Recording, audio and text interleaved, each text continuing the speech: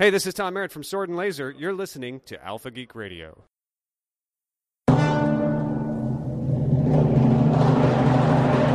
I don't like this place. Alive! It's alive! It's alive!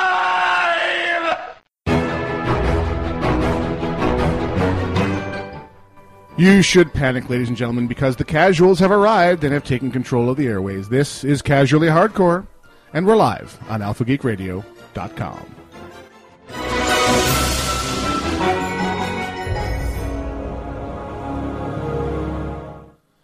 For Sunday, 3 days after my birthday, 2013, Woo! That would be December 8th for you great man. Unwashed. Hush your mouth. This is Casually Hardcore. I'm Gnomewise. And I'm Grail. Welcome to the show. It's the menfolk. Yeah, we're going to be manly show. Grunt, scratch, we're going to talk about motor oil and explosions. Explosions in motor oil? Exactly. Motor oil that leads to explosions. Exploding motor oil. Right on. Awesome sauce. That's right. I think awesome sauce is actually made when you explode motor oil. That's probably true. It would be an awesome sauce, would it not? That's right. Or something like that. And this is how it's going to be today, ladies and gentlemen, so you might want to reevaluate your listening choices right about now. That's right.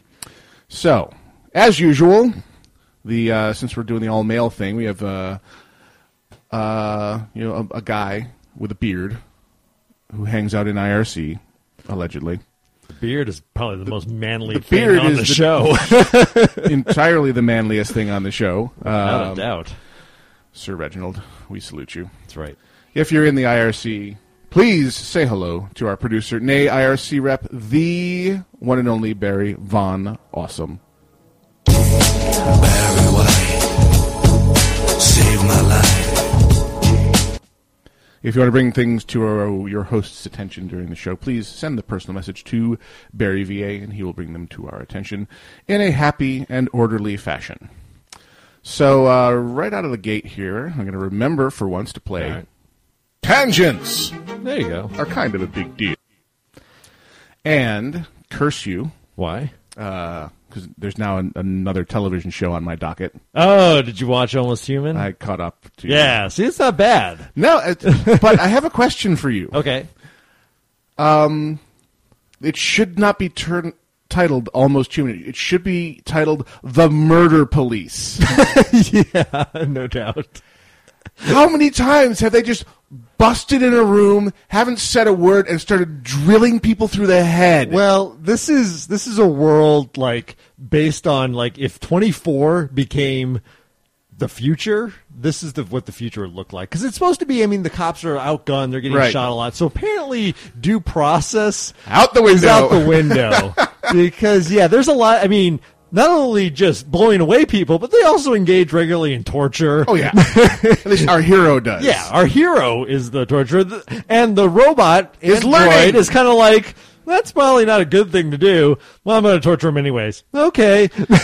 I endeavor to be more human, and this is what my human is doing. Yeah. So I should probably go along. He's the ultimate peer pressure victim. Pretty much. But yeah, he's learning and adapting.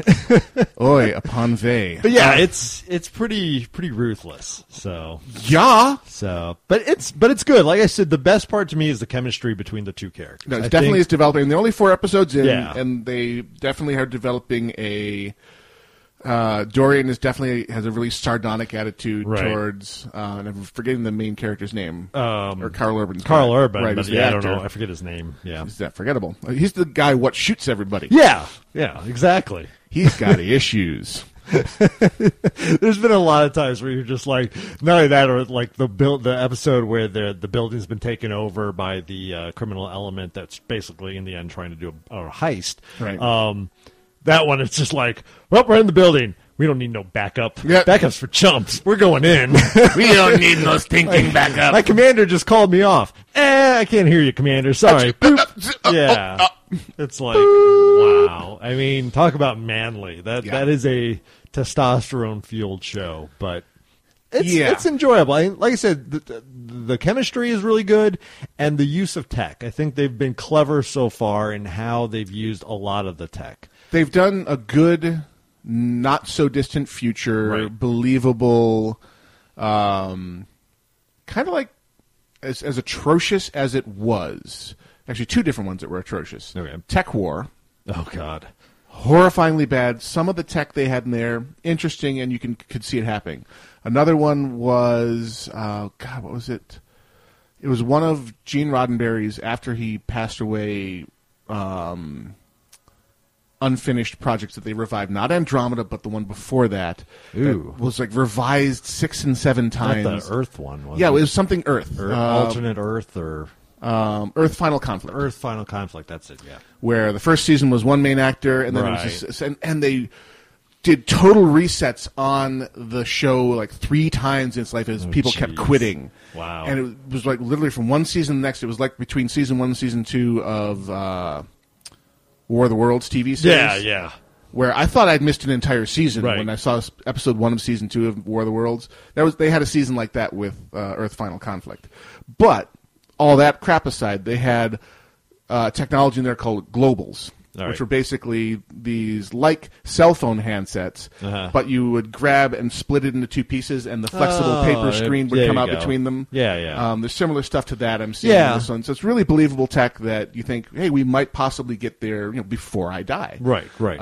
Or I'm shot through the head by a cop who didn't announce himself as a cop. Exactly, yeah. That's apparently a risk of the future. They're but really going for the dystopian, it violent also- future thing hard. Right. But it also, it reminds me a lot of Shadowrun, too, in terms of the corporation of both cybernetics, as well as a lot of tech that's meant to just defeat other tech. Right. Like the spray they use to hide themselves from cameras, Yep. which has no noticeable effect when you're walking around, but it's the camera- solely meant Right. to beat digital surveillance. glitter mask was so, a neat yeah. idea. That was pretty cool. Some of the flesh grafting stuff was interesting. So it's been good. It has everything going for it. Except it's being on Fox. Yeah, and I'm still really nervous about that. Oh, it's horrible. Because you're just waiting. It's going to get shot through the head like one of the characters. Oh yeah, I'm waiting With for just about as much warning. yeah. Well, the warning of every Fox show: move to Fridays. Yes. That's usually the We're announcing the exciting move of Almost Human. To Fridays have just gotten better. Dun, dun, dun. Yeah, it's about to get shot in the head. That's We all what's gonna about die. to happen. We're all gonna die. Oh man. So, thanks a lot for that. You've sucked me in and made me love It's it. good. A lot of things are going on break though right now, at least for a couple months. Yeah, everyone has joined on, and it's horrible. I hate the AMC's and Sci-Fi channels of the world. Yeah. That made the mid-season finale a thing. Yeah. And I forget which other show I saw. The Oh, yeah, what? my guilty pleasure. Once Upon a Time. Oh really? Did their cliffhanger mid-season. Are you still following that one? No, that's Daxa. Okay. I've caught an episode here and there and gone, "Who's that? Who's that?" And that's about all I've gotten into. They've had some real boner episodes this Yeah. season, but largely the story arc so far has redeemed much of last season for me. That's good.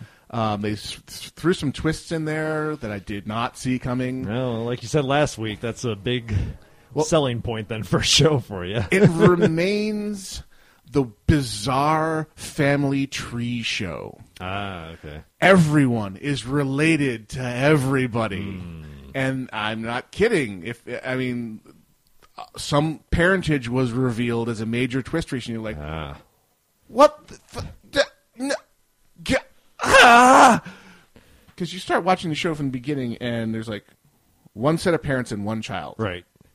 And by the time you get to the end of season 2, there's barely anyone who's outside the family. Gonna say this is digging themselves into an incest corner. It's weird. Because they have the double whammy of a kind of time travel. Yeah. Because they have the flashbacks to Fairyland it's that called, was. yeah. And then people have been kind of suspended in time in the cursed world for the first 2 seasons here. And all kinds of wacky things happen. But yes, everyone, just assume somebody is a blood relative to someone else in every scene, and you geez. won't be wrong. Wow. Yeah, it's more than a little creepy at times. Okay. But anyway. Well, yeah, they did that. Walking Dead went on their mid-season break, which the first half of this season has basically been like, we're sorry we didn't. This is all the stuff you expected from last season. Now it's Sounds happening, familiar. and it's been awesome. It's like the ending was just great. It was a perfect it could have been the season finale, but it was that good of a I mean, mid-season. from watching reactions on Twitter and stuff, Yeah. I'm assuming it was shocking and violent. It was shocking, violent. It was the promise, if you'd read the comic at all, it was the promise of what was supposed to be happening when they introduced the prison. This was the culmination you expected last season, Gotcha. and they finally got around to doing it, and they really closed off some arcs. They paved the way for changing out some cast members, and it was, it was great. Perfect job. Arrow has one more episode, and then they're going to do their mid-season, I believe, because they've just introduced Barry Allen, and who will have his own movie before too much awfully longer. Or have his own show. But they've just introduced Barry Allen. They've not introduced the Flash. Him yet. as the Flash Yeah, yet? Are they going to work his origin story? I don't know. Or is he going to be revealed? I'm not sure which way they're going to go with it, because they've definitely made a big deal about him being late all the time. He doesn't want to dance because he's not good on his feet. I mean, they're making constant references to he basically being slow and not agile at all. So I don't know if it's like him just playing coy, or if they're actually going to work in an origin story, because they are dealing with the DC equivalent of the super soldier serum right now. Yeah. So I don't know. We'll see which way they go with it. But watching the whole DC universe thing from a franchise standpoint, it got real interesting lately. Actually, Marvel got pretty weird and incestuous as well. But DC, they've cast a woman to be Wonder Woman for the Batman v Superman with Man of Steel 2, I guess. Right. So Diana will be making an appearance of some kind. Which sounds like they may be... And they also may be having Flash in there, as there have been indications. So they're basically... They're diving towards the Justice League. We're heading for Justice League territory here, people. Right. Then, over on the Marvel side, Fox has piped up and said, hey, Disney Marvel isn't the only one with a reasonably deeply formed Marvel Cinematic Universe. Right. Cough, cough. X-Men in all of its forms, and by the way, that's all one universe. Oh, and by the way, we're rebooting Fantastic Four. Yeah. In the X-Men universe we've already established. Thank you very much. Marvel, you're never getting these licenses back. Right, pretty much. They've carved off their own section. So we've got these franchises, and you ain't getting them back for love nor money. Well, until at some point they come up with a deal to make the Ultima mega crossover movie, like I don't know what they would do, like Beyonder or Secret War or something like that. There is precedent for that, because sure, for years Marvel and DC would have an annual crossover issue just for giggles. Yeah. Where they would cross over the two universes. They would have some MacGuffin that allowed them to cross over in each other's universes and just have fun and for a mega issue. Make the matchups everybody wanted to see. Darkseid and Dark Phoenix in one of them. It was awesome. So it can be done. I mean, direct competitors can work together to make tons of money. Sure. And have fun. But the fact that they've come right out and said, no, the new Fantastic Four will definitely be in the existing X-Men universe. Oh, and by the way, planning has begun on X-Men Apocalypse. Which is big, if they're really going into, like, Apocalypse in terms of just introducing the character, or are they going for Age of Apocalypse? We don't know. So there's several Apocalypse stories they could do. Yeah, there's some. The Four Horsemen story. But everyone's like, cable. I know, not I never liked fanboys cable. Apparently just eat cable up. Fanboys love to eat cable. Man show. So that tells me they're really confident in how Days of Future Past is looking. Where they haven't even released the damn movie. And they have the solid plans for the next one in the franchise. So it tells me that the early cuts of the movie have pleased the higher-ups at Fox to the point where they're saying, okay, we got something here. And not only are we going to greenlight the next X-Men movie before the previous one is released, we're going to make sure Fantastic Four shows up in this universe and go. Well, they're bringing out a lot of the guns for Days of Future Past, and it's all so far on paper looking great. You have a great cast. Yep. You have people both for the young versions, Peter and old freaking versions. Dinklage. You're getting him when he is in the stratosphere right now in terms of popularity. You're picking one of the best stories from the X-Men. It's it's all looking like it's coming together really well. And if that happens, then yeah, you have a credible universe. Now, if they can take this credible universe and make me interested in the Fantastic Four, then they'll have achieved something amazing. Yes. Well, Hando in the IRC says, OMG, Fantastic Four again. Well, yes, and they are starting over, hopefully better this time. I'm not sure what tone they would need to take to really get me interested in it. Not rewriting Doctor Doom would be a good start. That would be a good start. They had a good actor in the role. Yeah. But they gave him a crap origin story. Terrible and, origin and took story. away everything that made him compelling. Right. Because he was another fantastic villain hero of his own story. Yeah. And a major player in the Marvel universe. Oh, God, he is a go-to bad guy. Yeah, you have that's a money that's your next Loki right there. Yeah. I mean, that's how good That of could a be character. Fox's Loki. Right, exactly. Though I hope they lay off the Loki from now that they're done with him in Thor 2. Yeah. Even though they've laid groundwork for him to be a Keep future popping villain. up, yeah. As much as I love Hiddleston, Mm-hmm.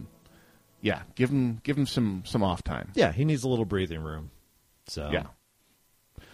Barry VA says, I think it's more likely that Sony's Spider-Man will show up in Disney's Avengers universe first. It has very nearly happened with... Oh, he's correct. They revealed that they had talks between Sony and Disney Marvel, and they were within inches Right. of having Spider-Man have a cameo in the Avengers movie because it was New York Yeah. that was being attacked. But... Of course, as corporate things like that do, it fell through at the last minute for God knows what stupid reason. Yeah, I mean, that really leaves Spider-Man kind of on an island by himself. So Because that's the only franchise that Sony owns. right. So they're kind of got to. I mean, it's a rich franchise. It Yes. has a lot of wealth of characters and such, but it definitely limits them to just a slice. Whereas Disney and now the folks with the X-Men as well are proving that you can make money on top of money if you expand your universe out. So True in the IRC says, no, you didn't miss the call-in topic.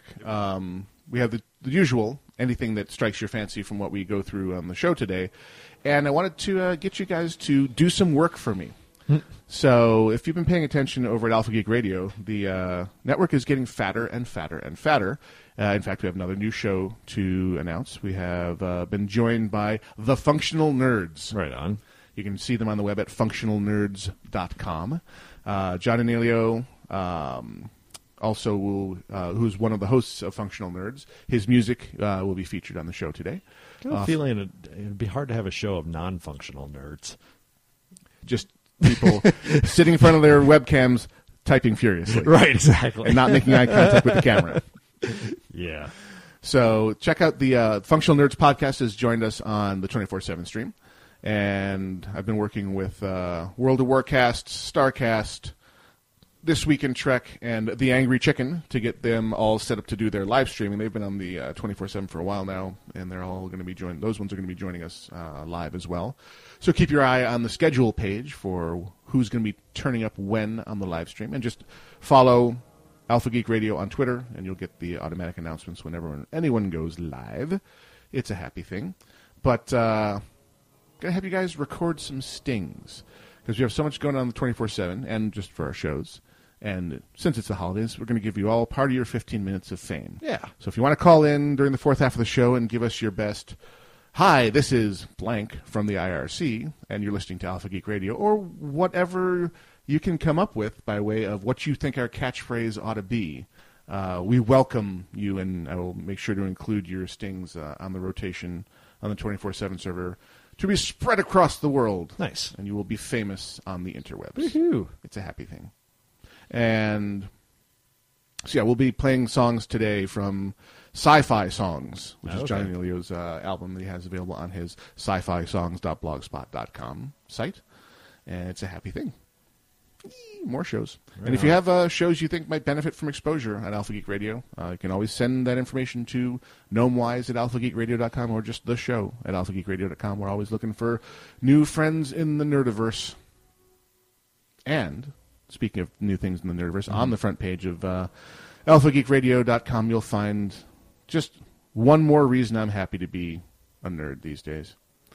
So somebody decided to be a grand old idea to mash up Doctor Who, with the classic 80s music video, Take On Me. Really? All It right. actually works in a really twisted, bizarre, Awesome. pencil sketchy animation kind of a way. It's a little 50th anniversary nod that somebody whipped up, and I linked through it on YouTube. It's just Cool. nerdy and just dripping with Doctor Who goodness, which is always a perfect formula for me because I'm a Doctor Who nerd from way back. Yeah. And we've still got plenty of Doctor Who goodness coming. You got to see the 50th, right? Oh, yeah. And the indications coming for the Christmas special, they held some stuff in reserve from the 50th anniversary special. Okay. So Moffat, showrunner, has let slide. Oh, no. Matt Smith is the 13th incarnation of the Doctor, the 13th and final incarnation of the Doctor. 12 regenerations per Time Lord, which means you get 13 faces. Right. And, yeah, 13, because, we introduced the War Doctor. Right. People are like, no, that's 12. It's like, well, if you recall, back when the Daleks had dragged the Earth across the universe and were getting ready to destroy all reality, Doctor got shot in the chest and was dying and regenerated, but did a little trick where he channeled some of his additional regeneration energy into his extra hand, and which then became the Metacrisis Doctor, who went off and lived happily ever after with Rose. Right. Which we all thought, oh, what a clever way to give Rose a happy ending without taking the Doctor out of circulation. Yeah. Yay, good writing. And then everyone kind of glossed over the fact that he frickin' just regenerated and did a trick that let him keep his form, Right. but didn't actually. Still counts as using up one of his lives. Ah. It's like I don't know how you people all missed that fact because he said it clearly. Yeah. I didn't want to change how I looked. He didn't say I didn't regenerate. Ah. So people are like, well, blah, blah, blah. Well, if this is the how Peter Capaldi knew, what are you going to do? Well, I mean, he has to then create Some reason, not only for him to regenerate, but to basically make it so that he's not limited, or at least extend that number out. Or reset him, because there's precedent for it in that universe, because the Master had been granted new regenerations and had stolen regenerations before. So and we've seen him train. I mean, we even, his wife, River, like gave her regeneration, and that's to one. him, That's and one that of the may be- speculations. Yeah. Is, did she give him all of hers, and now she, however Now many he's got she had them left, now. he's got them now. Right. What's the? So we'll see what whatever the plot device Yeah, is. and you could see a scene with Matt Smith going, "Well, I'm going to die now, so this is Apparently the end." he And has then a him big going, old- he "Oh has my a big old God." speech that he Yeah, gives, and then apparently. like, "Why am I regenerating? This is crazy." So yeah. We'll see, but yeah, he's been causing strife in the Doctor Who fan universe by saying, "Oh no, you guys have been miscounting all this time." Yeah. And not only was there a hidden Doctor, but we used one up right under your nose, right here, bang. That's how you promote a show to nerds. Yeah, because you are obeying the rules of your own Bible and screwing with us. tricking people. Yeah, All at the same time. That's how you do it. You don't just make up crap and Deus Ex Machina comes in and changes the rules. No, we love it most when you obey the rules. We can't argue with you, and you still sneak up on us. Yep. That's doing it right. American showrunners, are you paying attention? Probably not. No, apparently not. No. And I mean, they. I think they are paying attention. Just they don't get as nerdy as the BBC. Some of them do. The Whedons of the universe do. Sure. And they're coming to prominence more because the powers that be are realizing, hey, we can make a buck off this. So hopefully we'll get more of that. But just as an example, we had the Doctor Who 50th anniversary. In the not too distant future is the Star Trek 50th anniversary. Yeah. By this point in Doctor Who's progression towards its 50th, they'd already started talking about and releasing information about what the plans were. There's nothing out of Paramount or any of the people who own rights to Star Trek. And because they're like, well, hell, we've given it to Abrams and we're making money like mad. Who cares about a 50th? We'll just make the next rewrite of we'll have the search for Spock next, or I guess there is no reason to search for him. So maybe we'll bring in the whales, whatever. And Abrams is off the case now because he's off doing Star Wars. Right. But I mean, are they going to hold off on doing it, or are they going to? Nothing's announced yet. Yeah. So who knows?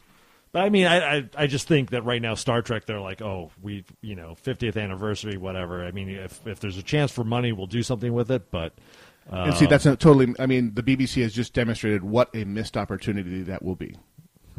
Yeah, I mean, they got the front page of Google dedicated to Doctor Oh Who. yeah, it's a big deal. But who knows? Do you think Trek? I mean, Trek arguably has a more widespread fan base and a more universal appeal than Doctor Who. Why would they let that get by? I don't know. Especially when so many of the people from the recent incarnations of Trek are still healthy, available, around. Yeah, you could do some crazy crossover thing with everybody. I mean, Shatner alone. Oh, yeah. I mean, he hasn't aged a day in 20 years. Yeah, exactly. It's because he's swimming in alcohol. he's kept well preservative. He's probably drinking not alcohol, formaldehyde. Preservative. Yeah. Okay? It's all part of the evil plan. Jeez. It's the Dick Clark method. Mm-hmm. To immerse yourself in varnish. Right. Every day for 2 hours. Oh, my God. Be afraid. Be very afraid. All right, that handily brings us to first break territory. And as previously mentioned, I have a song off of John Anealio's album.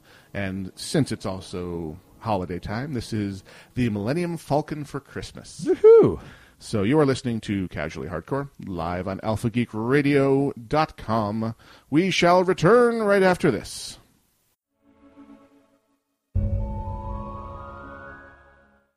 This is Dills from The Instance and The Angry Chicken, and you are listening to Alpha Geek Radio.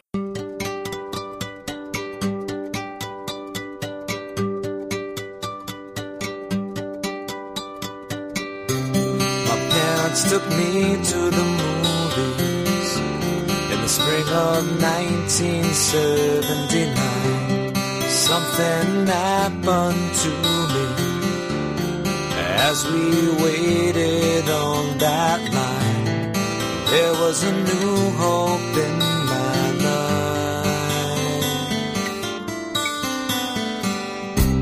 And later in that December, as we got closer to the holiday, my mother asked me to tell her what I'd want for Christmas Day. There was just one thing on my mind. I just wanted the Millennium Falcon for Christmas and a season full of cheer. I just wanted the Millennium Falcon for Christmas, but I didn't get it that year. Then in 1980, when the Empire struck back, the YT-1300 survived a Star Destroyer attack. I hope that I was good enough that year. My mother went to the drugstore and put the ship on layaway. They told her that it would be ready in plenty of time for Christmas Day. But on Christmas Eve it still wasn't there. I just wanted the Millennium Falcon for Christmas. I was good enough that year. I just wanted the Millennium Falcon for Christmas and a season full of cheer. My mother cried when they told her that it wasn't there. The clerk said he was sorry, but he couldn't find it anywhere. Please don't cry, they have one at our store 30 miles away. I'll go and pick it up so you can have it for Christmas Day. I just wanted the Millennium Falcon for Christmas. I was good enough that year. I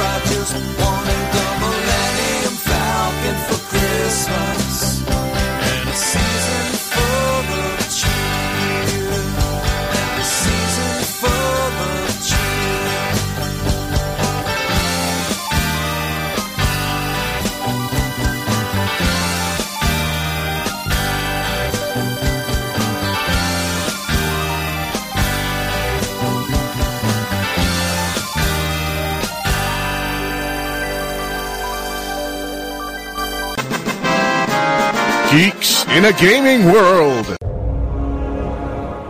Casually Hardcore continues live on AlphaGeekRadio.com with live simulcast on Versus the World Radio, VTWProductions.com. Geeks in a Gaming World.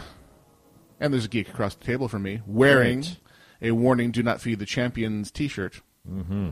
I'm assuming that's a LOL reference. That is a LOL reference. I see many... From Penny Arcade, but it's a Penny Arcade t-shirt. Right. But yeah, it is a LOL referring reference. to LOL, though. Yeah, yeah. Some very familiar-looking staves poking up from behind the jungle. That's right. The bushes. You're in the bush. Not touching that. So gaming news that came out this past week, announced on Twitter.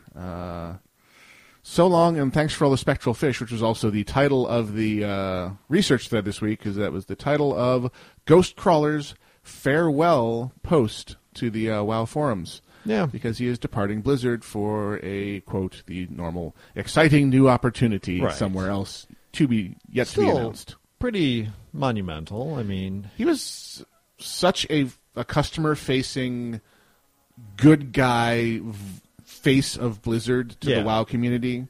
I had in probably the hardest role facing the community. Yeah, the forum.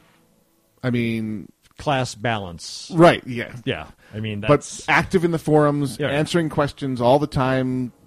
On Twitter, on the forums, everywhere you can reach him, he's always happy to hosting let people know, even when it was a... bad news for people. And Ghostcrawler promised me a pony. Right, right. And did the job exceptionally well. Yeah. Yeah, I mean... very thankless job. A very thankless job, about as well as you probably could do it. Yeah. I'm sure everybody has still, to this day, a gripe about their chosen class. I like the fact at the end of his post, his PPS was, by the way, I play a holy priest. Yep. Because he never, up to that point, really revealed what he refused. Was, because people would say, "Oh, you're skewed. Yours." Yeah, yes, you're skewed. So. Yeah, but his postscript before that was, "No, you can't have a pony, right? Or a moose, or a mantis shrimp, or a tardigrade, or a crab. Keep trying, though." Right. So. He is heading out for challenges unknown. So, Greg, we will miss you.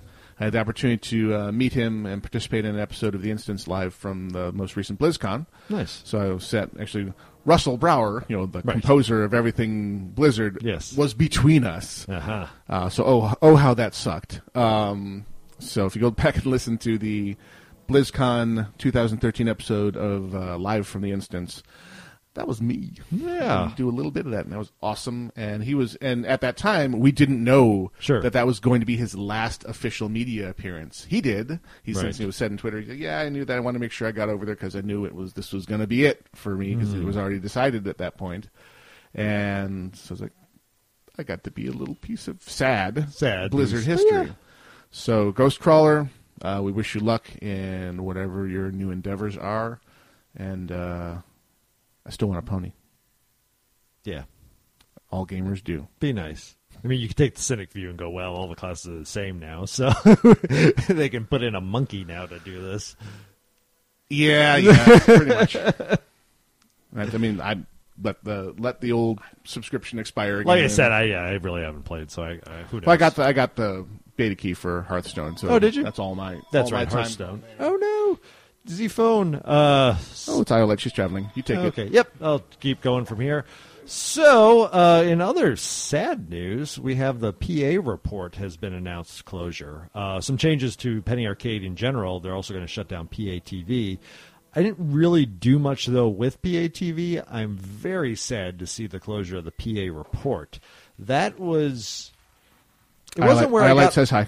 Oh, there you go. It wasn't where I got all my news from, the PA report, but it was definitely the news site that gave me stories that I didn't see other places. It was more in-depth. It was more... in tune with what we were interested in. Yeah, or just at least an interesting angle that maybe wasn't talking about the latest review or the latest, news out of a big studio. It was more like, here's a game, or here's a game focusing on the Palestine-Israel conflict and why this might be an important game, or stuff like that, or gender roles, or just sometimes just silly things like, hey, I got to use the Oculus Rift to fly down the trench of the Death Star. So, interesting stuff that you just didn't catch a lot of other places.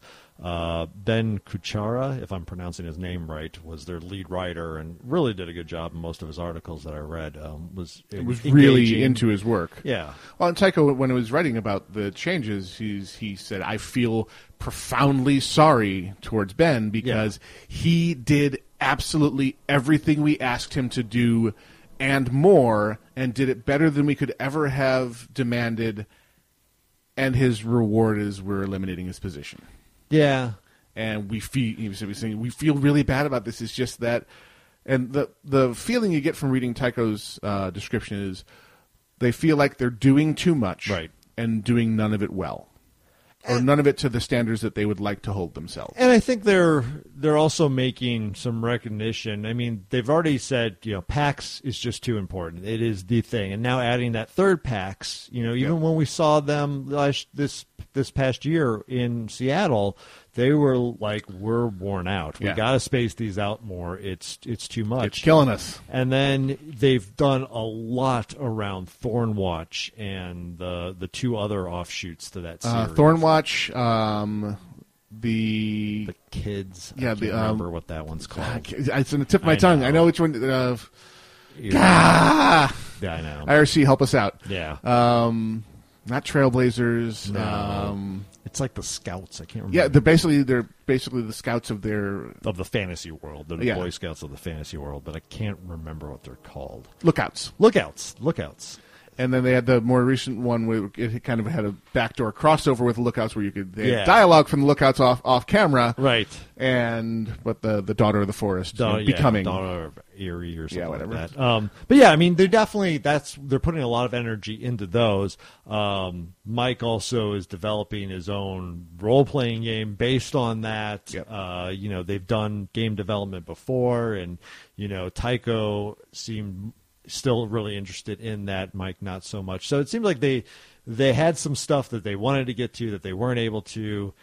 And it'll be interesting to see this next year and the anniversaries again. This is their 15th anniversary. Right. That's what made them pause to reevaluate. And so we'll see if it's worth it. I mean, I'm really curious now for next year's PAX Q&A. For the Q&A to see, do you guys think you hit the mark with your balance or closing down? Was that successful, or do you look back and regret letting go of either the PA Report or PA TV? Yep. And it also remains to be seen if somebody picks up the ball on either of those. I don't know if they'll pick up the ball. I mean, I think the writers for the PA Report probably will get picked up somewhere. I just don't know if they're going to do their own thing or if they'll just glom on to And also, PATV, basically all the shows that are there exist in and of their own rights. Right. So you can find them on their own sites. Yes. It just won't be, on the one channel. Yeah. Which is, duh. What have I done with Alpha Geek Radio? I've made a channel for a whole bunch of other shows, right. But you can always consume those shows at their individual directly site. From their spigot. Now the question also would be: are they going to continue Strip Search? Yeah, that was their produced thing right, on their and show. The indications are probably not. Yeah, probably not, because they're saying this is great, but it's not what we set out to do, or we will want to continue doing. So, Penny Arcade. I'm doing well. Penny Arcade has, in a lot of ways, come to just kind of symbolize the geek culture. Sure. In many ways, because it's such a large-scale thing we can refer to, and geeks done good. Right. They have created, and they refer to PAX as this thing that has its own life now. Yeah. And Child's Play is this other thing they huge. created that has a life of its own now, and they want to build those so that they want it to be that they are here long after they are gone. They want PAX to endure, and they want Child's Play to endure beyond their involvement. But they also don't seem interested in expanding much because, like we talked last week about that job description, I mean, they're a staff of 15 people. Right. And doing huge amounts of stuff that you look at and you go, there's no way a staff of 15. And this is maybe why they're bringing it back. Well, that's the staff of Penny Arcade itself. Right. Child's Play is a separate business entity. It has its own staff. There's some crossover. Right. and get the impression that they may. Penny Like Arcade that Expo may be becoming its own business entity. Model, yeah. And this may be the slimming down of Penny Arcade proper, and let those other businesses run themselves, perhaps with other people directly helming them, with Gabe and Tycho consulting with them or advising. Possible. We'll see. This what happens. It just gets too big for a couple of nerds to handle. And they didn't want to just become a mega, just for the sake of being people, staff type organization. If you look back through their history, when Robert Koo arrived on the scene and taught the boys about business, it's like, let me run your business for you so you can do what you do. Right. And help them get the rights to publish their own comics back, because they had made lots of blunders, not uncommon blunders, early on. They basically signed away the rights to publish their own stuff. Right. And said, okay, let me show you what I know and how to not do this. And from that, we got things like PATV and Penny Arcade Expo and Child's Play. So I lay a lot of this at Koo's door. And I'm sure I'm really thankful that he helped it mature into the sustainable thing that it is. Yeah, I think it's consistent with the direction we've seen over the last year, where they did a Kickstarter to take ads off their page and do stuff. Which is a really interesting really idea. Try to make it more back to just the pure essence of the writing in the comic that was on the site. And so, like I said, it falls in line. It's sad to see that piece go because I think it was valuable. It was a good service, but hopefully it'll get picked up somewhere or in some other form. It will emerge in some form where we can still get to it because we need our fix. Okay, so we got a couple pieces of news from Telltale Games. Yeah, they're getting in everything these days. Yeah, I mean, okay, so first thing is the obvious, which is Walking Dead season 2 is coming out, I believe, January. Is that one January or is that one this month in December? I'll have to look. Because I know they have two big announcements, is that the season 2 is going to start. I think maybe that is January. But also the second episode of Wolf Among Us is about to release as well. Right. I thought Wolf Among Us was the one first. So that Walking Dead was later. Yeah, so that might be January, may then be. I just remember thinking, okay, Daxa will be very pleased. Oh yeah, I mean it's instant. Go away, leave me alone. Yeah, that's an interesting game. It's the only game where I get it and I play all the way through it. Like there is no break for me. There's no okay, I'll save here and come back because I just want to experience it all just in one shot. Bathroom! Yeah. Bathroom! So it's like I'm going to lock myself away for 3 hours and go through it. And it's the right chunk of time to do it. The other big news, though, is they got the license for Game of Thrones to do a game set in Game of Thrones, the TV series version of the game. Right. Or of the story, I should say. So it's not based on the books, it's based on the HBO series. And there's already a craptastic game out there. There's been several craptastic Game of Thrones games because basically, I don't know if it was Martin or whoever said, you want to make a game? You're going to give us how much money? Here you go. And here's the rights to it, and we're not going to look at it. And here's voice actors from the TV series and have fun. And they just plugged it into generic MMO engines or just generic first-person Well, I think they did like engines. a strategy one that was just god-awful. And, I mean, there's been a lot of interesting fan-created stuff as mods for other games. But now Telltale's on the case. Telltale's on the case, and you think, if you take their engine and their storytelling method and you put it into that universe. Good fit. And especially, if you really take the gloves off in terms of, I guess, just all the horrible stuff that people do to each other in that universe. Whatever do you mean? I mean, Wolf Among Us is pretty intense, hardcore, but it's still set in a fantasy-type universe. This one gets a little bit more grounded in just because it's all just plotting and backstabbing. And so some of your decisions, I'm sure, Who's are going screwing to me be now? Amazingly rough. And am I related to them? Yeah, exactly. I guess that's the weird intersection between ABC's Once Upon a Time and HBO's Game of Thrones. Everyone's related. Yeah. Creepy. But anyways, I think it'll be it's promising. Very promising. Bodes well. Telltale right now is approaching Valve status. Like, they have a property, it will be golden. Well, and they're doing something that Valve promised they would do and didn't deliver. They're making episodic content in a timely, freaking manner. Half-Life 3. Or Half-Life 2 2 episode 3. Yeah. Would be nice.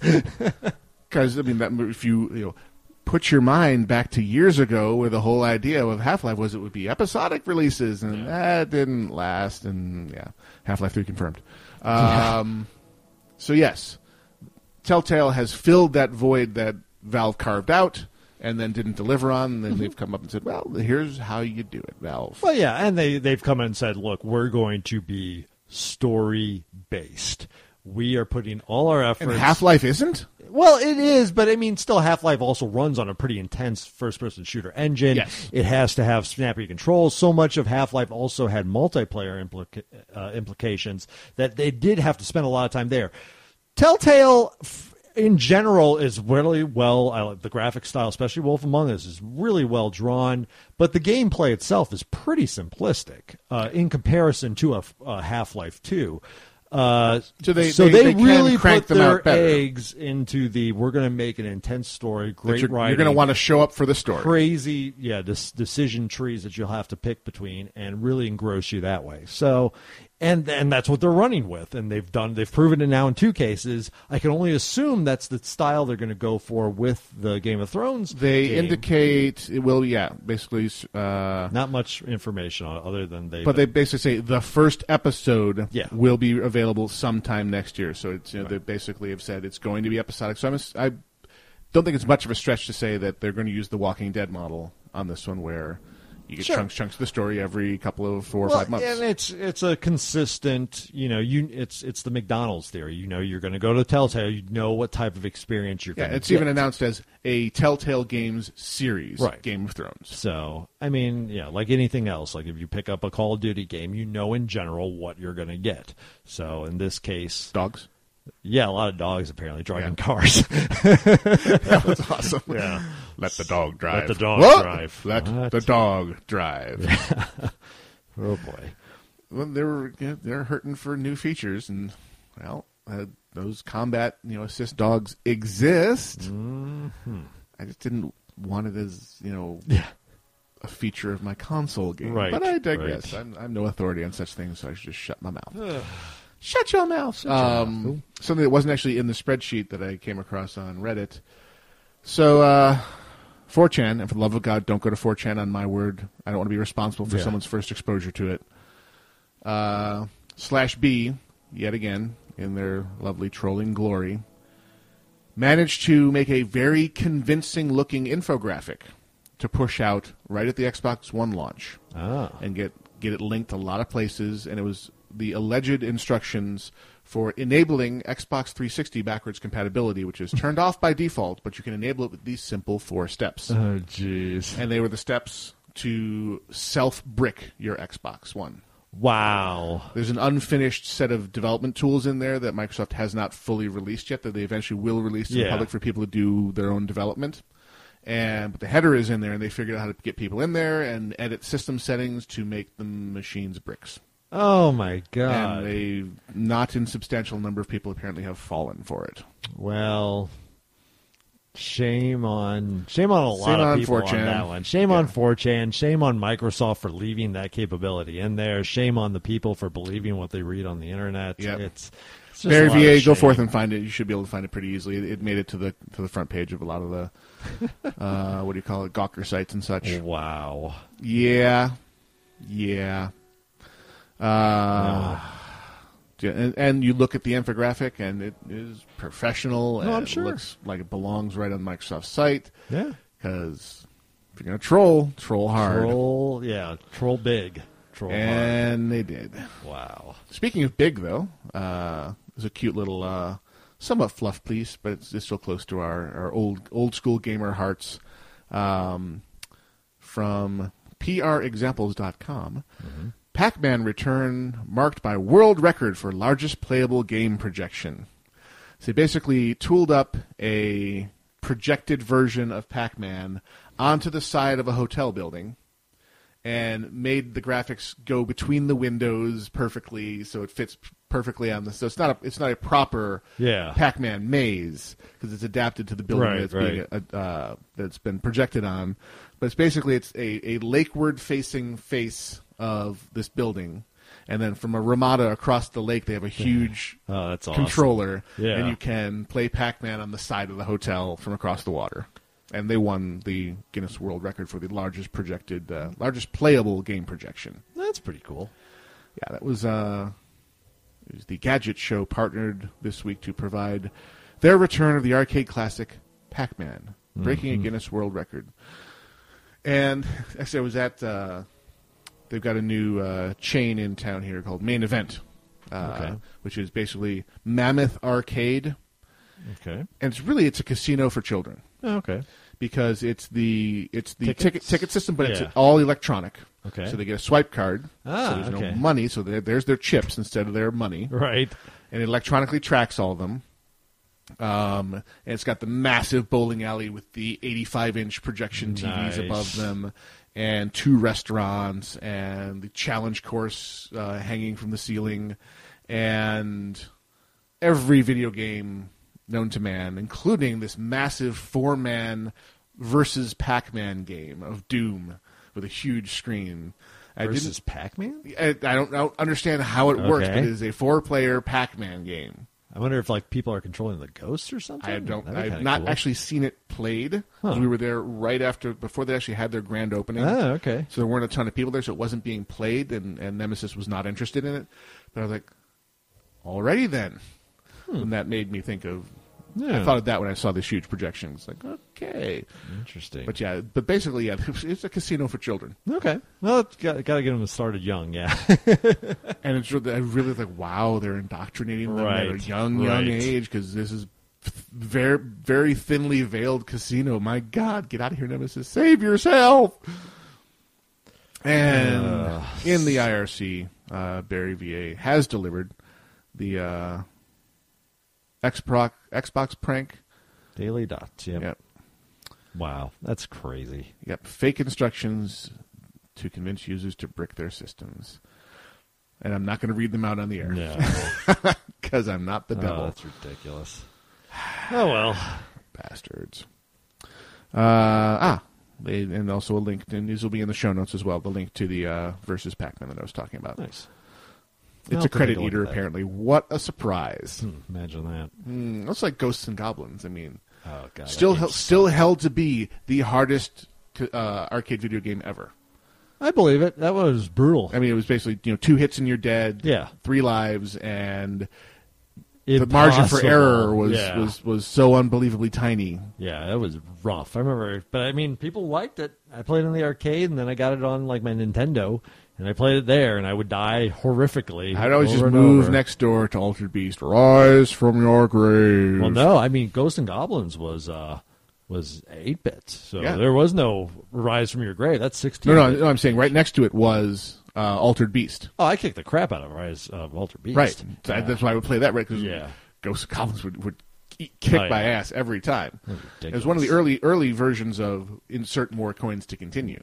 So speaking about kicking your ass, so I've decided to do tell take on the challenge of learning how to play Crusader Kings 2, which is a very in-depth. It's a Paradox game, so they're the folks that make like Europe Universalis and a lot of hardcore strategy games. So this one is set in like 10th century. You play any country you want, and it's very Game of Thrones-ish, and it's all about backstabbing plots and lineage lines and all this stuff. So I just watched the first tutorial video, which is 55 minutes long, and at the end of the video, the guy goes, "Okay, so next video, we'll start playing the game." That should tell you everything you need to know. It is like, wow. I mean, the amount of stuff you can do in it is just awesome, but it is like going to a college course to learn how to play a video game. So it's been interesting. But speaking about Game of Thrones, they have a really in-depth Game of Thrones mod for that engine. Well, it sounds like they're made for each other. It looks just perfectly made for it. So sweet. Hopefully within a few weeks I'll actually have started a game and I can report on whether or not it's something worth Day people's 5, time. have not finished tutorial. Yeah, exactly. Lights growing dim. And apparently the in-game tutorial is just crap, but they've lovely made a web series as one guy. He's been pretty good. It really does a good job of in-depth following it, but I mean, you get to these points where you're like, and you have this person and they may be part of your court and you have to, they may get too much of a faction against you and then you have to deal with that faction because either you have to appease them or sometimes you just got to shiv a bitch. And like, those are the choices you're going to have to weigh. I'm just seeing in my head, in the selection dialogue, the rotary selection, shiv a bitch. Appease, shiv a bitch. I'm going to go with Shivovich. I'm going to go with a break because we've reached Shivovich territory. That's right. And it's time for a little Jonathan Coulton, it being the holiday season and all. Got to get our annual dose of the PodSafe Christmas song because who doesn't have enough Alvin and the Chipmunks-esque singing in their lives? You are listening to Casually Hardcore live on Alpha Geek Radio. Also encoded for you on and sponsored by Doghouse Systems.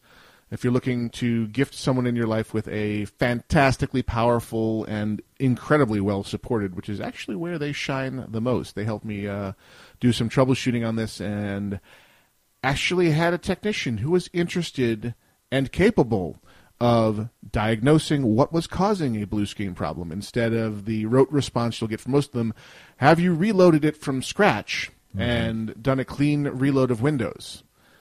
And then they won't talk to you until you've blown away your machine, which is the experience I have in working in IT when talking with a lot of hardware vendors is we're not going to continue troubleshooting with you until you demonstrate that the problem persists through a clean reload of the operating system. So you want me to blow away a production machine to satisfy your curiosity that it's not a hardware problem, when clearly it is. And I didn't get any of that attitude from Doghouse Systems, which was so pleasantly different. It's always good. To all the other experiences I have had. So while the hardware is fantastic, the support after the sale is really, and it's how they market themselves. Yeah. And I have now had a chance to experience it. And to be able to interface with an intelligent human being over email and send samples of dump files and get the intelligent and correct answer back without the, have you blown away your machine and started over from scratch? Right. Was so uplifting. Yeah. So I can give a heartfelt recommendation now, not just because they sponsor the show, but and then gave us a discounted rig for you guys to buy for us. Thanks again, by the way. They helped keep it working without being stupid about it. So check them out on the web at www.doghousesystems.com. You will be glad that you did. Cool. Here comes the PodSafe Christmas song. We'll be back right after this.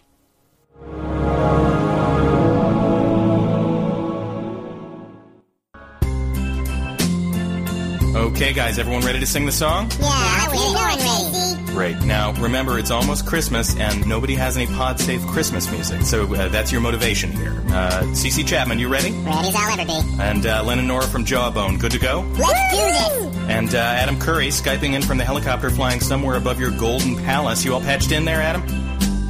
Adam?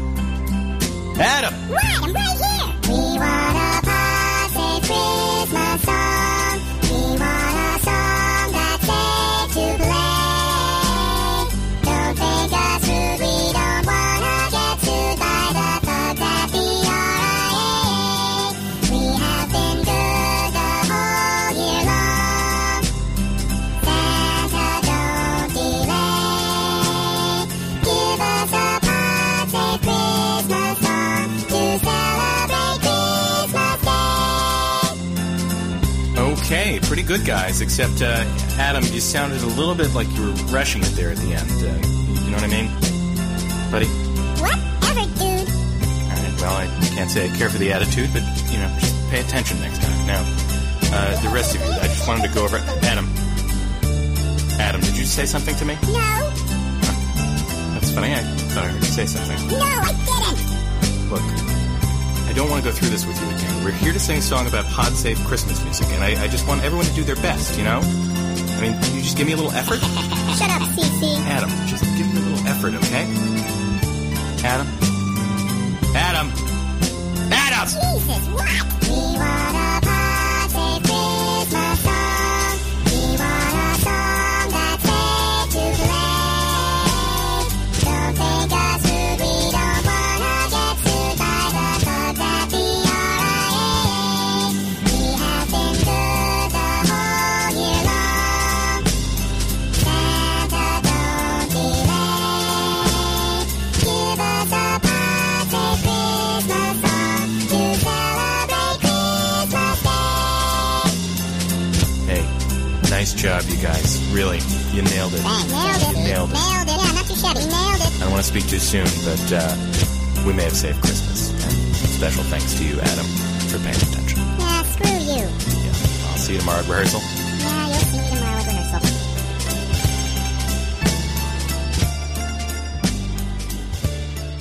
Hey, Scott Johnson here from Frog Pants at frogpants.com, and you're listening to Alpha Geek Radio. Researched Chaos. Casually Hardcore continues live on alphageekradio.com. Research Chaos is the segment brought to you by the all-volunteer research team at alphageekradio.com. And as previously mentioned, the title of this week's thread was the So Long and Thanks for All the Spectral Fish edition in honor of the departure of Greg Ghostcaller Street from Blizzard. I have a sad. And one of the things I stumbled across this week was something I wondered, now that I've seen it, I wonder why this had not been done sooner. So I am an old school Hitchhiker's Guide to the Galaxy fan. And if you are a part of the Great Unwashed and don't know what that is, get out there and figure it out now. It is one of the great sci-fi comedy franchises of all time that not all fans know actually began its life as a BBC radio production in its first incarnation and then became books, television series, and ultimately movie much later. And someone has gone back and done animations based on the radio plays for some of the funnier and more well-known segments from the original and first and second series of Hitchhiker's Guide to the Galaxy from the BBC Radiophonic Workshop. Mm-hmm.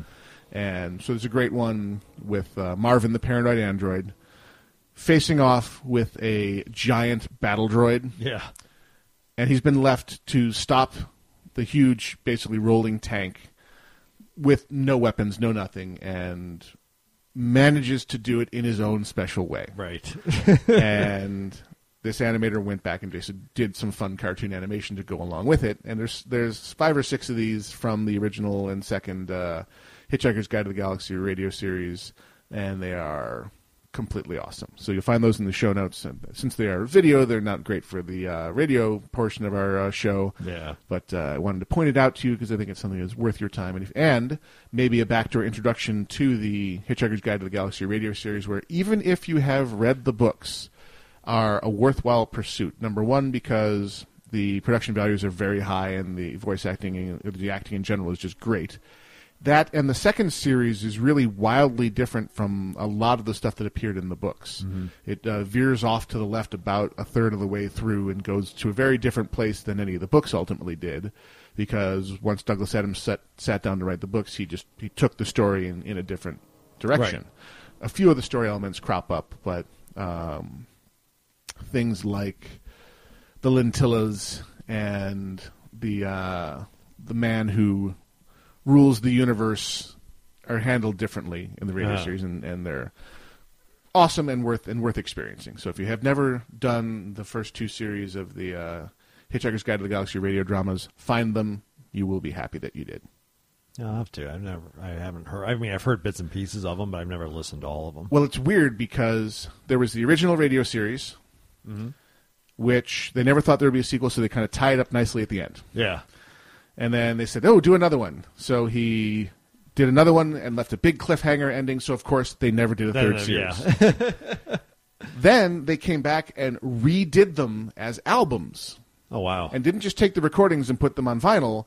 They redid them. Oh, wow. So there is a subtly different version of both series available, and actually not so subtly different in some ways, that are the album versions. So there's the radio series, albums, books, TV, all mishmashed together. So there's lots of different, and they're all canonical, written by Douglas Adams versions. They're just, each one is a unique and special snowflake. Huh. But if you want to be a purist about it, just find the BBC radio production and go for it. Nice. Yeah, it's fun stuff to be had, and available in many different formats in this modern age.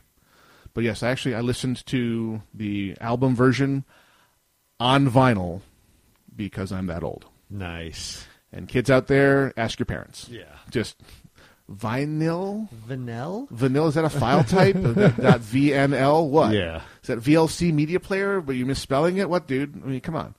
I forget where I saw it. I don't know if it was off Facebook or if it was from the research thread from last week or something, but it had like this teacher that was showing 5-year-olds like technology from like the 80s, basically 70s, 80s, and like they're like had no idea what to do with it. They're like, what is this thing? And it was a record, and they're like, this is a really big CD. Yeah.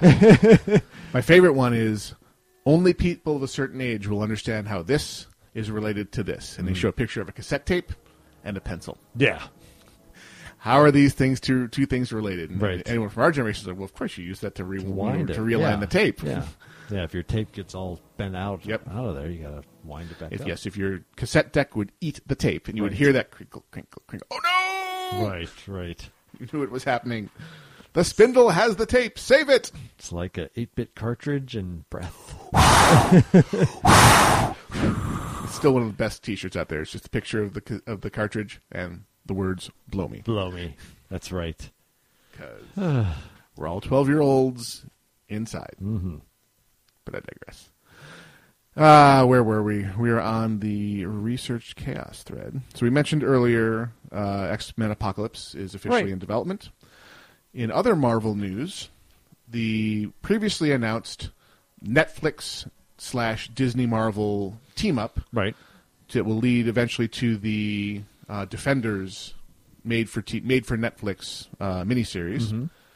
The first character to be featured in his own episodes will be Daredevil, and the director has been announced, and the director will be Drew Goddard. And Drew Goddard is known to those who frequent the Joss Whedon realms because he frequently crosses paths and works with both Joss Whedon and J.J. Abrams. Oh, okay.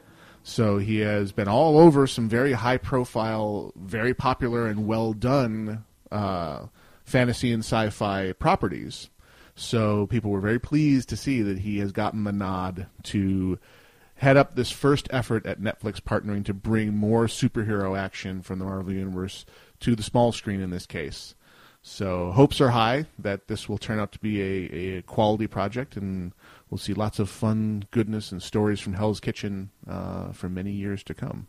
Drew. Go, Drew. There's a lot of wealth of stories there that are a little more skewed towards mature themes, I guess would be the way to put it. Yeah, anything Kingpin related. Yeah. And, I mean, he's kind of the big bad of that part of the universe. In Hell's Kitchen. It's a rough area. It's sex, drugs. It has a lot of Frank Miller stories to draw on. Yeah. Which are always a little rougher. Sunshine, kittens, and ponies raping each other. I mean, I think, but it's good, especially since they're putting it on Netflix. You have a chance to tap more into that and get maybe even more people interested in the whole supervillain universe where, things like Iron Man is very poppy, like, haha, even though he does have the edginess to him of that he's so arrogant. He doesn't have the edginess of early 80s. But he doesn't have, he's not the raging alcoholic version of Tony Stark. He's alcoholic light. He's alcoholic. He's the funny alcoholic. Fun alcoholic. Like, that's funny. He's drunk again. Yeah. So. But it's just the entire concept of this is what we've talked about before. Mm-hmm. The promise of direct production with an online provider like Netflix, of servicing a smaller audience without going for the big cash grab. Right. Or while simultaneously going for the big cash grab. Yeah. And I think Marvel Disney has it dialed in where, okay, we're swimming in money. Yeah. From all these high-profile properties we have, both on the big screen, the small screen, and the video game screen. Disney Infinity, money printing machine for Disney. Yeah, I ended up buying that for my niece and nephew. And your sister and brother-in-law will hate you forever. Probably. Well, it's so funny because they're like, oh, they're already into Skylanders. I'm like, oh, man. Not for long, You're they're not. going to like me then because I'm about to introduce another Whole batch new of wrinkle. toys you need to buy. Yep. Yeah. So they've got the cash, Right. so they can foster these smaller projects, which will return a modest reward, but make a particular section of their fan base ravenously loyal. Yeah. And to me, that is only a good business decision. Right. Because a solid core fan base who will follow you anywhere and who will forgive your inevitable mistakes because they're going to screw up at some point and they're going to release something bad. Guardians of the Galaxy is potentially that first thing. I would argue that Agents of S.H.I.E.L.D. might potentially be that first thing. And if people are they don't being really really but they're forgiving being of it. forgiving, for sure. And why are they being forgiving? Because we're hot off the heels of the Avengers. Yeah. Which was tremendous build-up and delivered on it, and this is the direct child of that. So we're Right. like, well, let's just give them a... Yeah, it's not Yeah. great, but it's not And- terrible. And it's only a TV show. It's Right. not like it's a movie. We know we've got the movies coming. Yeah. Well, but then this Netflix thing is this whole other thing. Right. And if they can deliver that more adult content that the kids aren't necessarily going to be asking to see because it won't be promoted as heavily. Right. And the parents can just say, no, this is rated, PG-13 and this is rated R. If you're being a parent, I know that's a big thing to ask in this day and age. Yeah. And actually monitoring what your children are consuming, then it lets them have something for everyone. Sure. And we will gladly follow them to the gates of hell because they mostly give us what we want. Yeah. Agents of S.H.I.E.L.D., do your homework. We know you've got it in you. Just step it up a little. Yeah, I'm hoping that that's Just the a episode little. today, because they've indicated that they feel, the creators feel, that this week is a big episode. Okay. And is a one where they kind of deliver on a lot of the promise. It's the one where they bring back J.R.S. Richards' character and apparently introduce 2 more recurring agents who won't necessarily be part of the main team, but will be regular just to show, hey, S.H.I.E.L.D. is this big organization. And you'll see familiar faces coming repeatedly. So we'll see. Well, that might help too, because it's definitely an aspect of S.H.I.E.L.D. They haven't quite captured Right. the fact This- that it is a this global, huge massive organization. because they're just. I think they're going to hit that hard in Winter Soldier. I would think so, All too. the trailers seem to indicate Yeah. where basically they've clearly shown they're building a fleet of helicarriers to Right. police the world. Right. And Cap has issues with that idea to the point of crashing at least one of them into the ground. So we'll see where that goes. But looking forward. I'm glad they chose someone who knows the material and has delivered in the past on genre content. So bodes well. Cons friendly. Bring it on. Next. You pick one. All right. Sorry, I'm dazzled by a gigantic pony in IRC. Gigantic pony in IRC? Why am I not in IRC? I don't know. All right, so I'm gonna, that's DJ Pone 3. Okay. of course it is. Entirely, the pony remains a staple of our Netflix. I'm so thankful.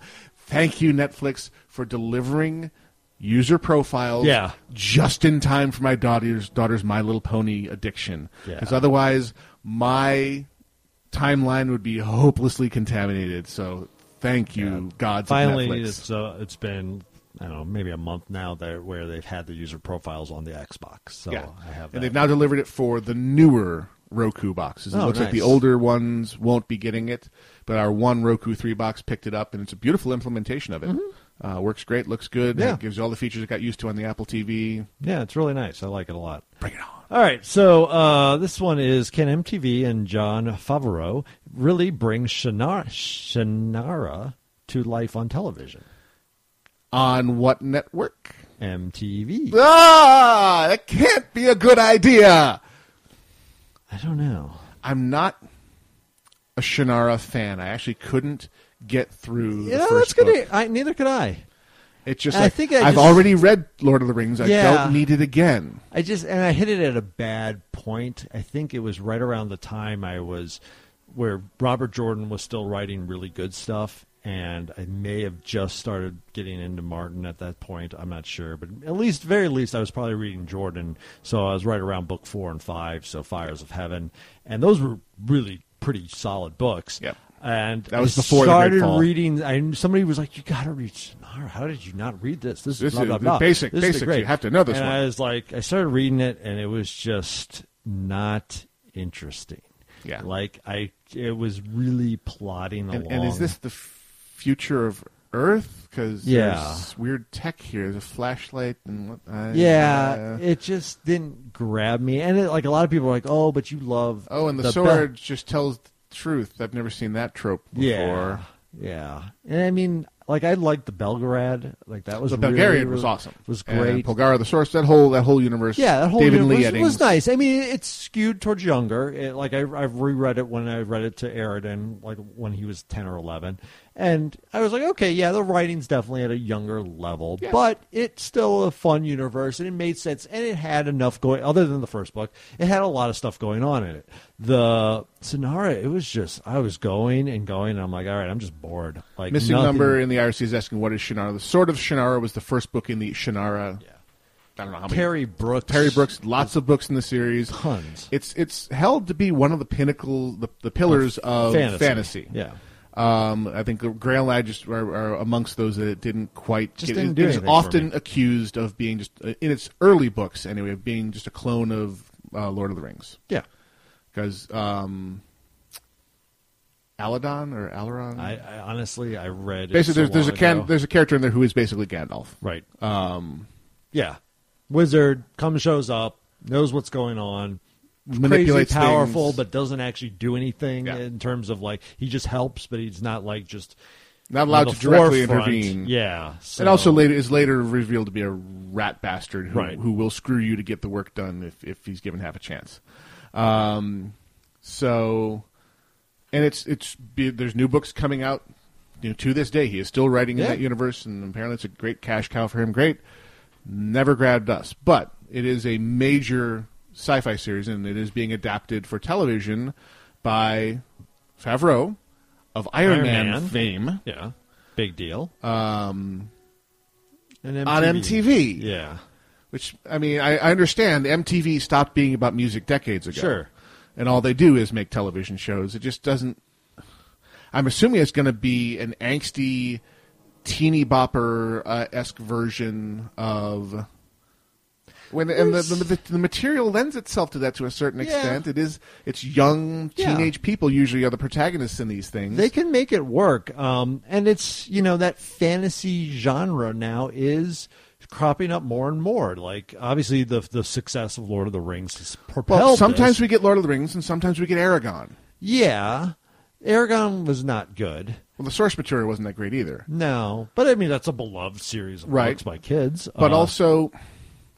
I mean, we saw this Star Wars when Anne McCaffrey was still alive. Yeah, Dragon Riders of Pern, another pillar of course. sci-fi / fantasy, because it turns out it was science fiction all along. Yeah, she was great with doing that kind of thing, and that's one I love and consumed ravenously.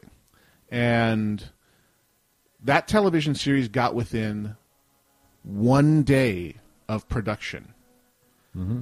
And she pulled the plug because at the last second, the studio swooped in and said, we're changing it all. It's going to be an angsty teen drama, and we're fundamentally changing your character's motivation. And she said, oh, yeah? Guess Done. what? Right of refusal. In the contract, I'm taking my bat and my ball, and I'm going home. And it was never revisited before her death. So...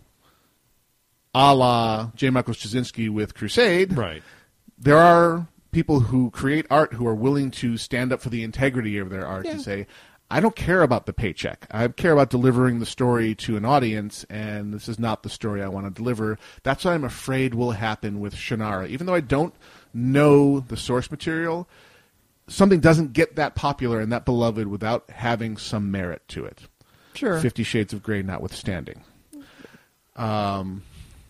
I'm not I a think- middle-aged housewife. I'll never understand. Right. Well, I mean, Twilight got insanely popular. We do not speak the name of the evil one I'm here. just saying, I mean, things can get popular and not exactly appeal, but in this case, because it's MTV, I mean, but they didn't MTV do the Wolf, Teen Wolf? Wasn't that an MTV show as well? Yeah. Yeah, so I mean, they've Which dabbled. was an interesting take on what was really a really campy movie. Right. And then now been turned into yet another But Twilight They're trying to, and I mean, like the CW has that show Rain on it, which looks like a Game of Thronesy-ish time but show. not, dumbed down for but it's CW, so I mean, you Beautiful people there's all the beautiful time. people. So I mean, I'm big. Like I watch it now, like regularly, one show on the CW, if not two. Missing number, you should read Dragon Riders of Pern. You go into the series thinking it's a swords and sorcery, magic and dragons story, and it is revealed to be not at all what you thought it was later. And so when we say it's a pillar of fantasy and sci-fi, we're not making stuff up. And it is completely worth the very lengthy read, because she and her son down a lot. wrote a lot in there over the many, many years. Yeah. But even just the original quadrology was completely awesome. Yeah. Well, we'll see. We'll see what they end up doing with it. But I think you're going to see that more and more. I mean, this isn't just a domain any longer of the Sci-Fi channel and like Merlin and those type. Like you're starting to see fantasy become expanded out to a lot of different shows, or a lot of different networks, I should say. So this may be one of those things we look back at and say, "Wow, MTV pulled it off." It's Or possible, am I or at saying- least make it interesting. I mean, who Yeah. knows? Maybe that'll make it more interesting for me. I don't know. I mean, and in the end, if there's more of it out there, then at least there's more chance that something will hit, a la Game of Thrones. So from torrentfreak.com, something is a surprise to no one who's been paying attention and knows how to read actual numbers, and also just is a consumer and knows how your own brain works. What piracy? Removing DRM, that's digital rights management, or denying rights to music lovers, depending on who you ask, boosts music sales by 10%. DRM was once praised as the ultimate tool to prevent music piracy, but new research shows that the opposite is true. Comparing album sales of 4 major labels before and after the removal of DRM reveals digital music revenue increases by 10% when restrictions are removed.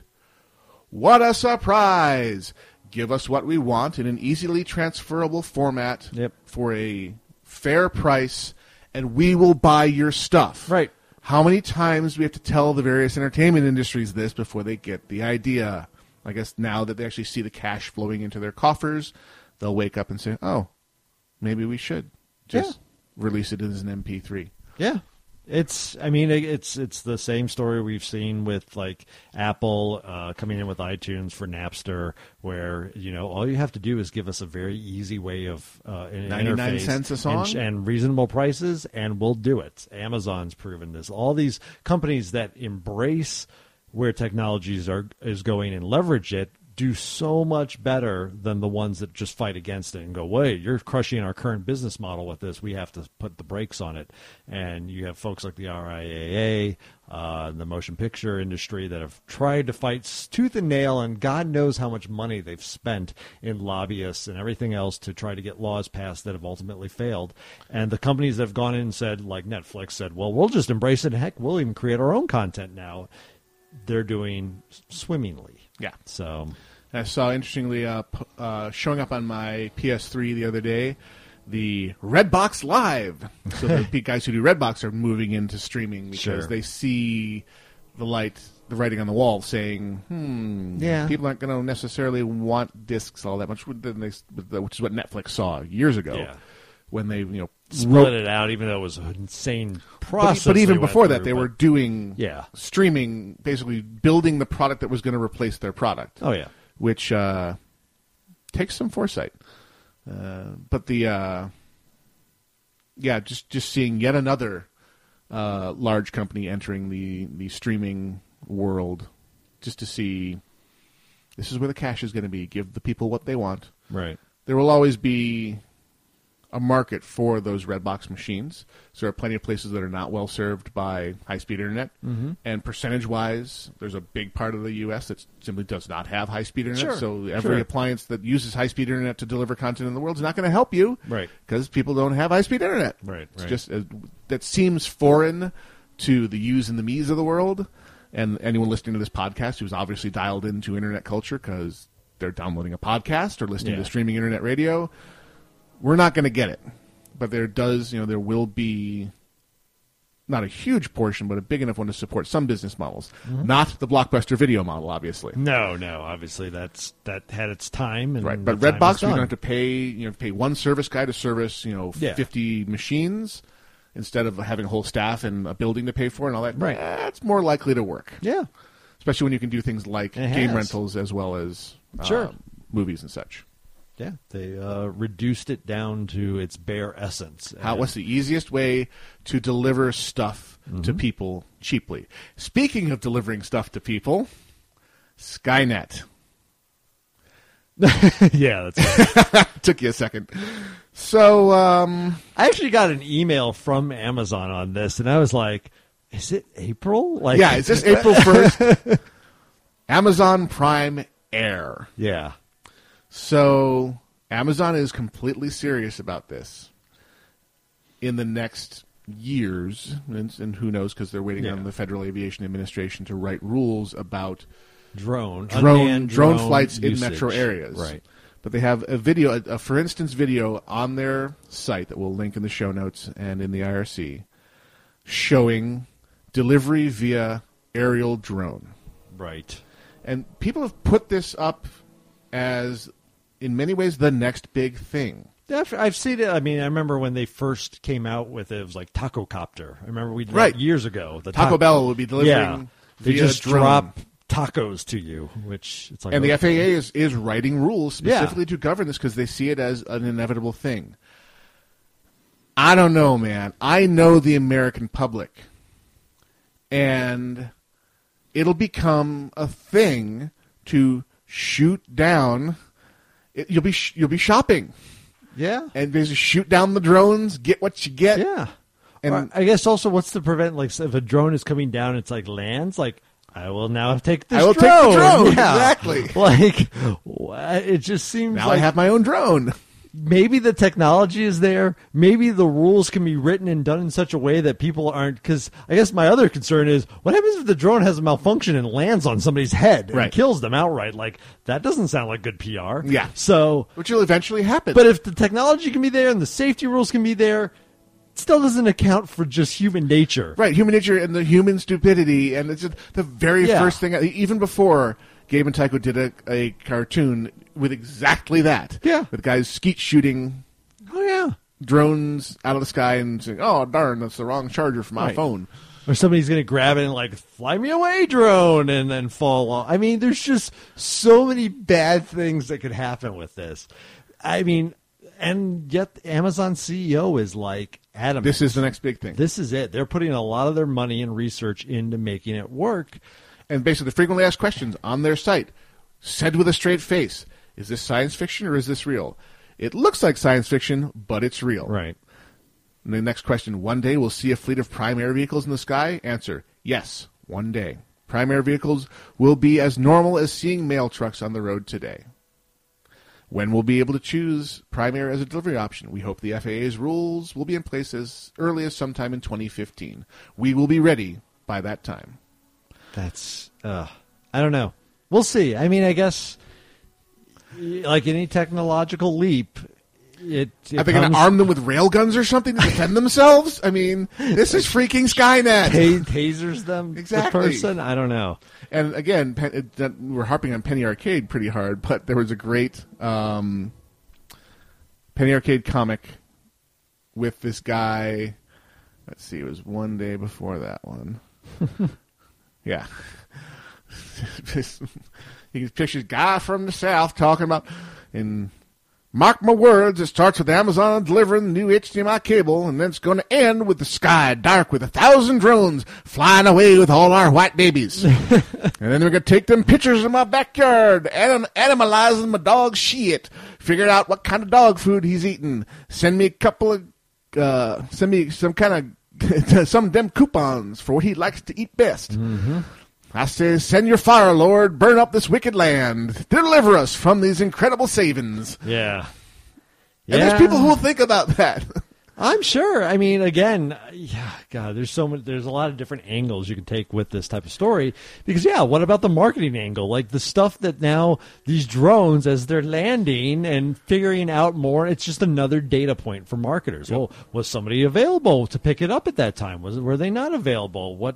There's how many Wi-Fi access points? Yeah. Did we scan? How did we improve Google Street View by taking thousands of pictures with every delivery? Right. What's there? What type of house is it? An apartment? Is it a house? It's just, again, a lot of different demographic. What color is their house? Is the paint chipping? I'm thinking back to Jurassic Park, where they're talking about they got so obsessed with the fact that they could do it, they never paused to think whether they should. But, I mean, in every futuristic city view that we've seen, it has flying stuff. A lot of times it's flying cars, which I don't think ever will work. Because self-flying. Again, self-driving vehicles could lead to self-flying vehicles, then okay. But nonetheless, that is a very common thought of futurists, that there will be airborne delivery mechanisms of either people or items, and obviously Amazon believes it too. And True in the IRC corrects me, yes, the skeet shooting shoppers was PvP Online, not Penny Arcade. Oh, that's Though, in my defense, they do share the same offices in Seattle, right. I blend them together in my head. But yeah, Scott Kurtz, not Mike and... I forgot his real name, Tycho. Gabe? No. Oh. Gabe is Mike. Oh, Tony? Jerry, thank you. Yeah. Jerry Holkins and Mike Kraulick. Always get them. Yeah. I've actually met them and can't keep their names straight. I've met Jerry's mom, for God's sake, and interviewed her at PAX. Like, you're Jerry's mother. You're Tycho's mom. Who's Tycho? I don't know. I mean, Jerry. That guy. Yeah. One with the shiny head who runs this thing. Right. Yeah, him. That's awesome. So, yeah, it's... I don't know, the phrase fraught with difficulty comes to mind. Yeah, insane, but, possible. There's a lot of stuff that would probably sound insane, go back 20 years that we're doing now. That True. A global interconnected data network. Yeah. I guess this is the one, though, that where you're like, that might kill people. Or like a lot of our other things. People hijacking it and destroying its ability to efficiently. Again, it puts a lot of faith in the human race that I don't know is deserved at this time. Well, I mean, I had an experience over the summer where in the middle of the night, there was this bizarre noise, really freaking loud. And this weird lights flashing in our windows. Did you get anal probed? No. Okay. And what it turns out it actually is they were mosquito fogging. Oh. So, because West Nile is an issue, sure. But they have to do it in the middle of the freaking night. So it was like 12 a.m. to 1 a.m. they have to do it because the UV burns it off. Gotcha. So they have to do it in the middle of the night so it can get in there, kill the mosquito eggs. Yeah. And it has to... And hopefully not murder people. And the fogger is incredibly loud, and the vehicle had the flashing caution lights. Yeah. But it was this weird sensory assault in the middle of the halfway. And what I immediately assumed it was somebody screwing around with an AR drone. Yeah. Hovering outside our window with cameras and trolling us. Yeah. Because the law is not specific about privacy rights regarding drones and the airspace around your home. And basically the law has not caught up, so someone can pilot an AR drone outside your window and look in. And if you didn't block off the window completely, that's your own problem. Your problem, right? And I was just thinking, the fact that my brain went to that place with the data I had gathered, it turns out it was nothing to do with that. Right. But it tells me that it's in my subconscious as something to be concerned about. Yeah. That this could conceivably be something that somebody would do. And it's just the fleets of delivery drones, I don't know. I know people at this point in my life, and I don't trust them to not screw that up. But ask me again in 3-4 years. Yeah, who knows? I might be saying, well, of course, I always But I mean, we already talked about Amazon putting distribution centers all over the damn place and shooting next year for same-day delivery to be the norm. Right. So just, truck delivery, but this would be same-hour delivery for small items. Well, and he gives a lot of the stuff that, I forget what the percentage, but a very high percentage of their items delivered is under 5 pounds. Right, and would totally work with this. They basically are saying, this would help our business model by so much. We would only need to load the trucks with the big stuff. The big stuff, yeah. And it's interesting. Since they're all electrical, pollution, they cut down on there's a lot of carbon emissions. There's a lot of great reasons for it. There's just some overwhelmingly bad reasons against it. Just can't get over what I know people will do to this crap. So, but I digress. All right, we're over time, so let's do a quick break, and we'll come take some calls and record some stings and have some fun. What do we have? We have another John Anealio tune queued up here. This is Cylon number 6. We shall be back right after this. Hey, this is Tom Merritt from Tech News Today. You're listening to Alpha Geek Radio.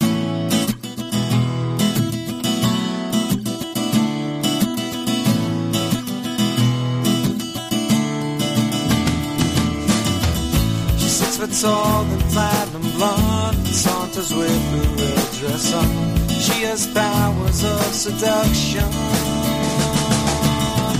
We had to flee from Caprica, Battlestar Galactica. She the source of our destruction. There's 50,000 survivors racing through the stars. And she is Cylon number 6. And she is always in my head. They think that I'm a lunatic. And they don't seem to understand that I'm only human. And she is only a machine. And they don't seem to realize that she's the angel that we need. That we need. She said that she is one of 12. How are we supposed to tell who's a Cylon or a human? Searching for the 13th tribe, we can make it there alive. Journey to their solar system. There's 50,000 survivors racing through the stars. And she is Cylon number 6. She is always in my head. They think that I'm a lunatic. And they don't seem to understand that I'm only human. She is only a machine.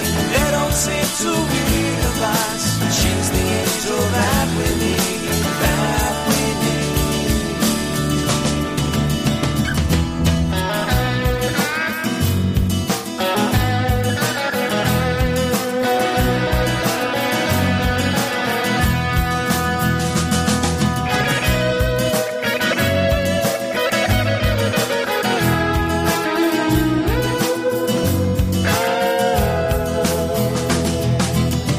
Cylon number 6. She is always in my head. They think that I'm a lunatic.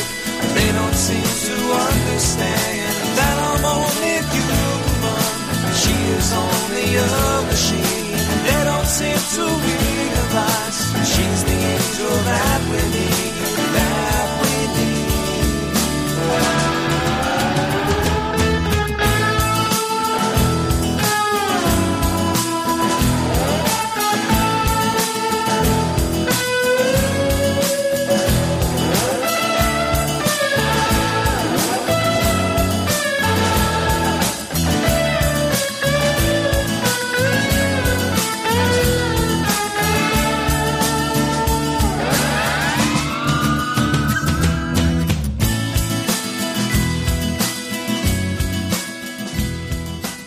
I'm a nerd, and I'm pretty proud of it. Nerds with opinion. Casually Hardcore continues live on AlphaGeekRadio.com. Nerds with opinions. You are the nerds. You have opinions. Gnomewise is the Skype name to find to call in, and apparently I'm having microphone erectile dysfunction. Flaccid And I think we just found wah, wah. wah, wah, wah, found the title for the episode. Sad trombone. Sorry, we've got the extra mic for the person who's calling out on Skype to hear us, and I extended it a little too far, and fulcrum and various physical things happened, and it wah, wah, wah. So, once the delay happens and we get out to you, call in and talk about the various things we may have annoyed you with by talking about completely wrong, a la, hey, that was PvP Online, not Penny Arcade. I know. We can always count on the Irish harumph. And, of course, some guy with a beard occasionally wants to call in. Yeah. What's with the weird string of numbers off to the right in the spreadsheet? I don't know. I didn't put those there.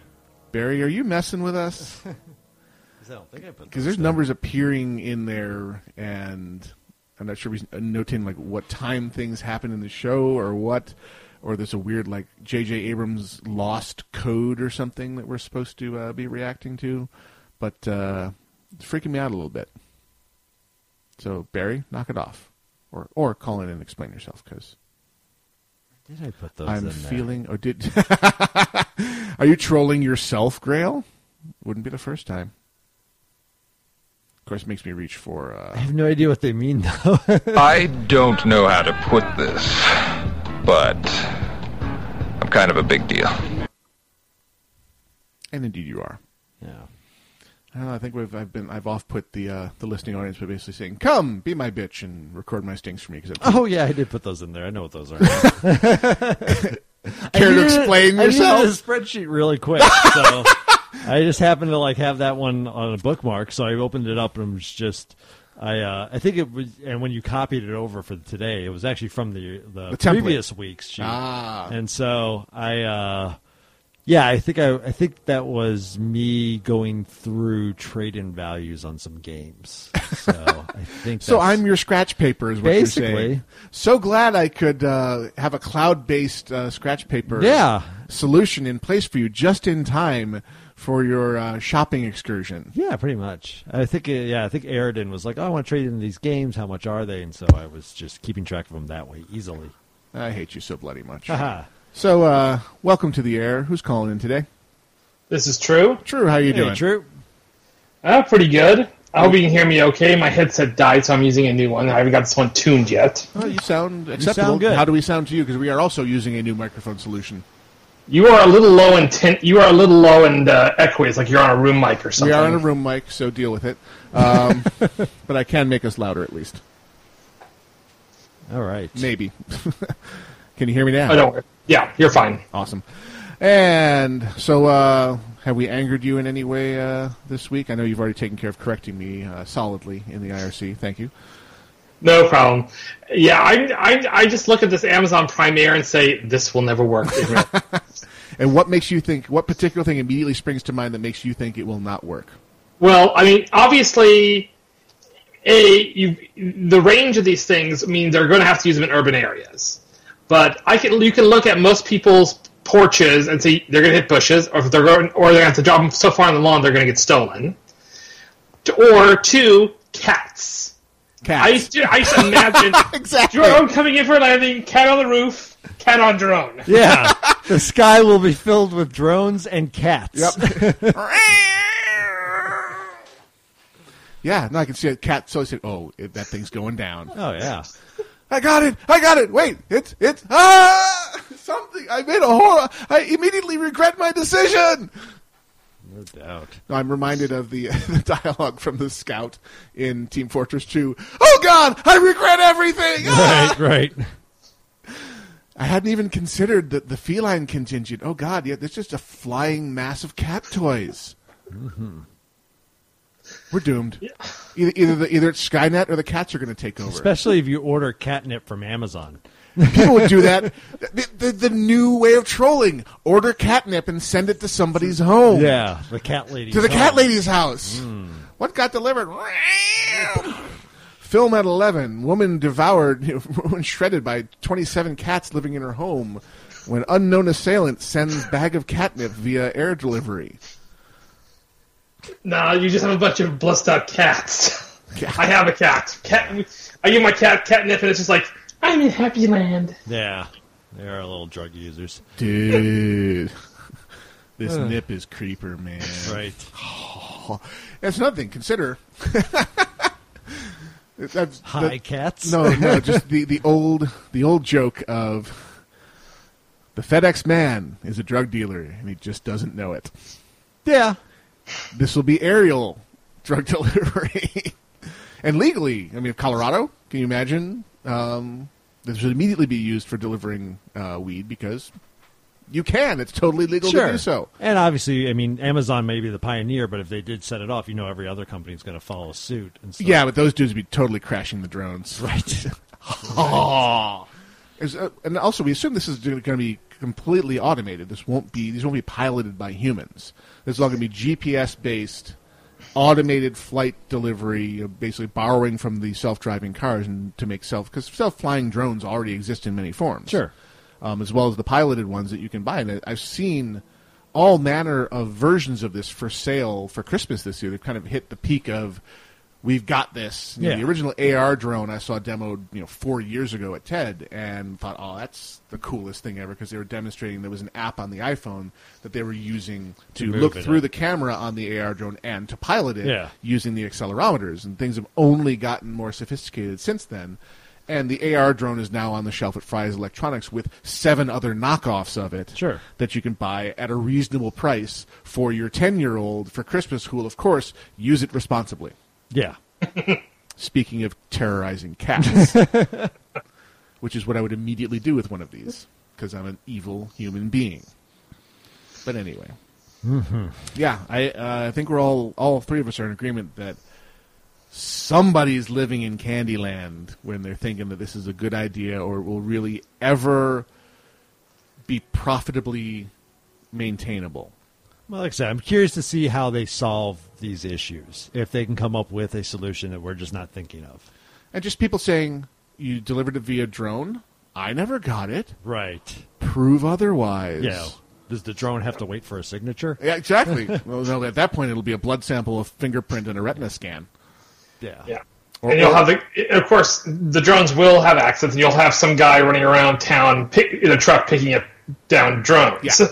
So that it'll cancel out all the carbon footprint savings of the fewer delivery trucks, because the drone recovery squad will be out there running their internal combustion engines to attempt to recover the drones. Of course, the drones will have tracking devices in them, and it'll probably become a game to see how far you can get a drone. Can we get this to Amsterdam?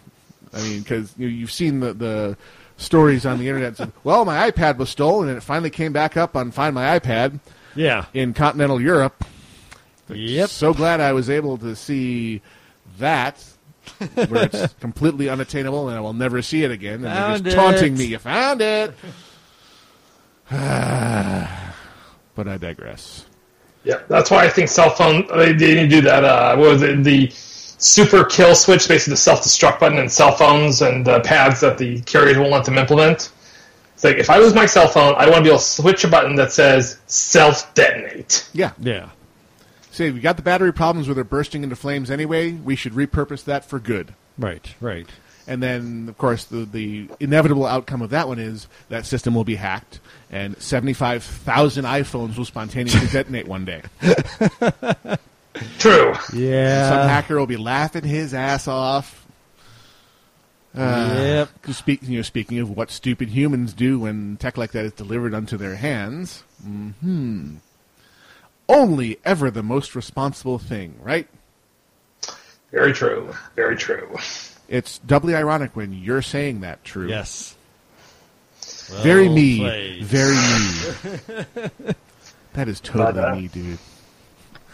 All right, thank you for calling in. We're going to wrap this one up. And also thank you for being the victim of our beta test of the new Skype system. So awesome. No problem. You have a great day. You too. Take care. All right, you have been listening to Casually Hardcore live on alphageekradio.com. 2 hours of your life.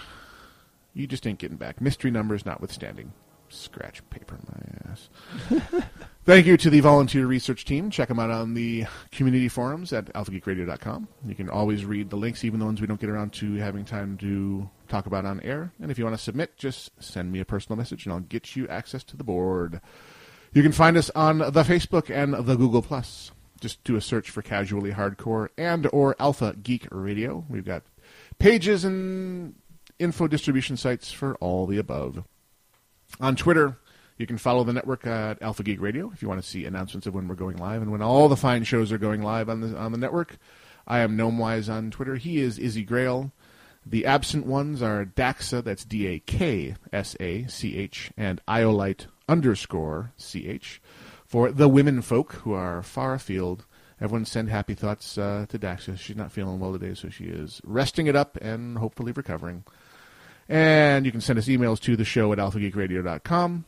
Check out our sister feeds and all the other shows. Just go to alphageekradio.com, click on shows, and you'll see the ever-expanding list of goodness there. All the nerdiness you may ever need. Available via convenient, low-bandwidth stream to your mobile device that won't kill your data cap. It's a happy thing. You can listen to us on TuneIn.com and via the TuneIn app.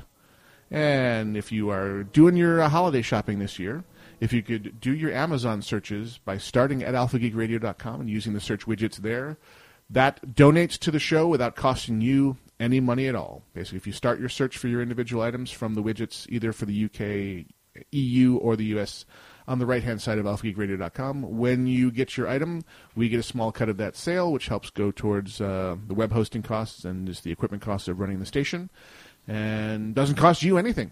So if you just take the moment to start the search on our site, we would appreciate it. And we thank you for all the donations and support we get. If you want to support us by sponsoring a segment, go to the sponsor segment link on the front page of the site. $5 gets you the ability to write a paragraph that one of us has to say in whatever kind of voice you designate to begin any of the 4 segments of the show. Get creative and keep it PG at least. Ish. Yeah, it's just basically, hey, there's a challenge for you. $5 a pop. See how far you can press the envelope. Right. That'll get some donations rolling in. I have been Gnomewise. And I've been Grail. And we are out of here.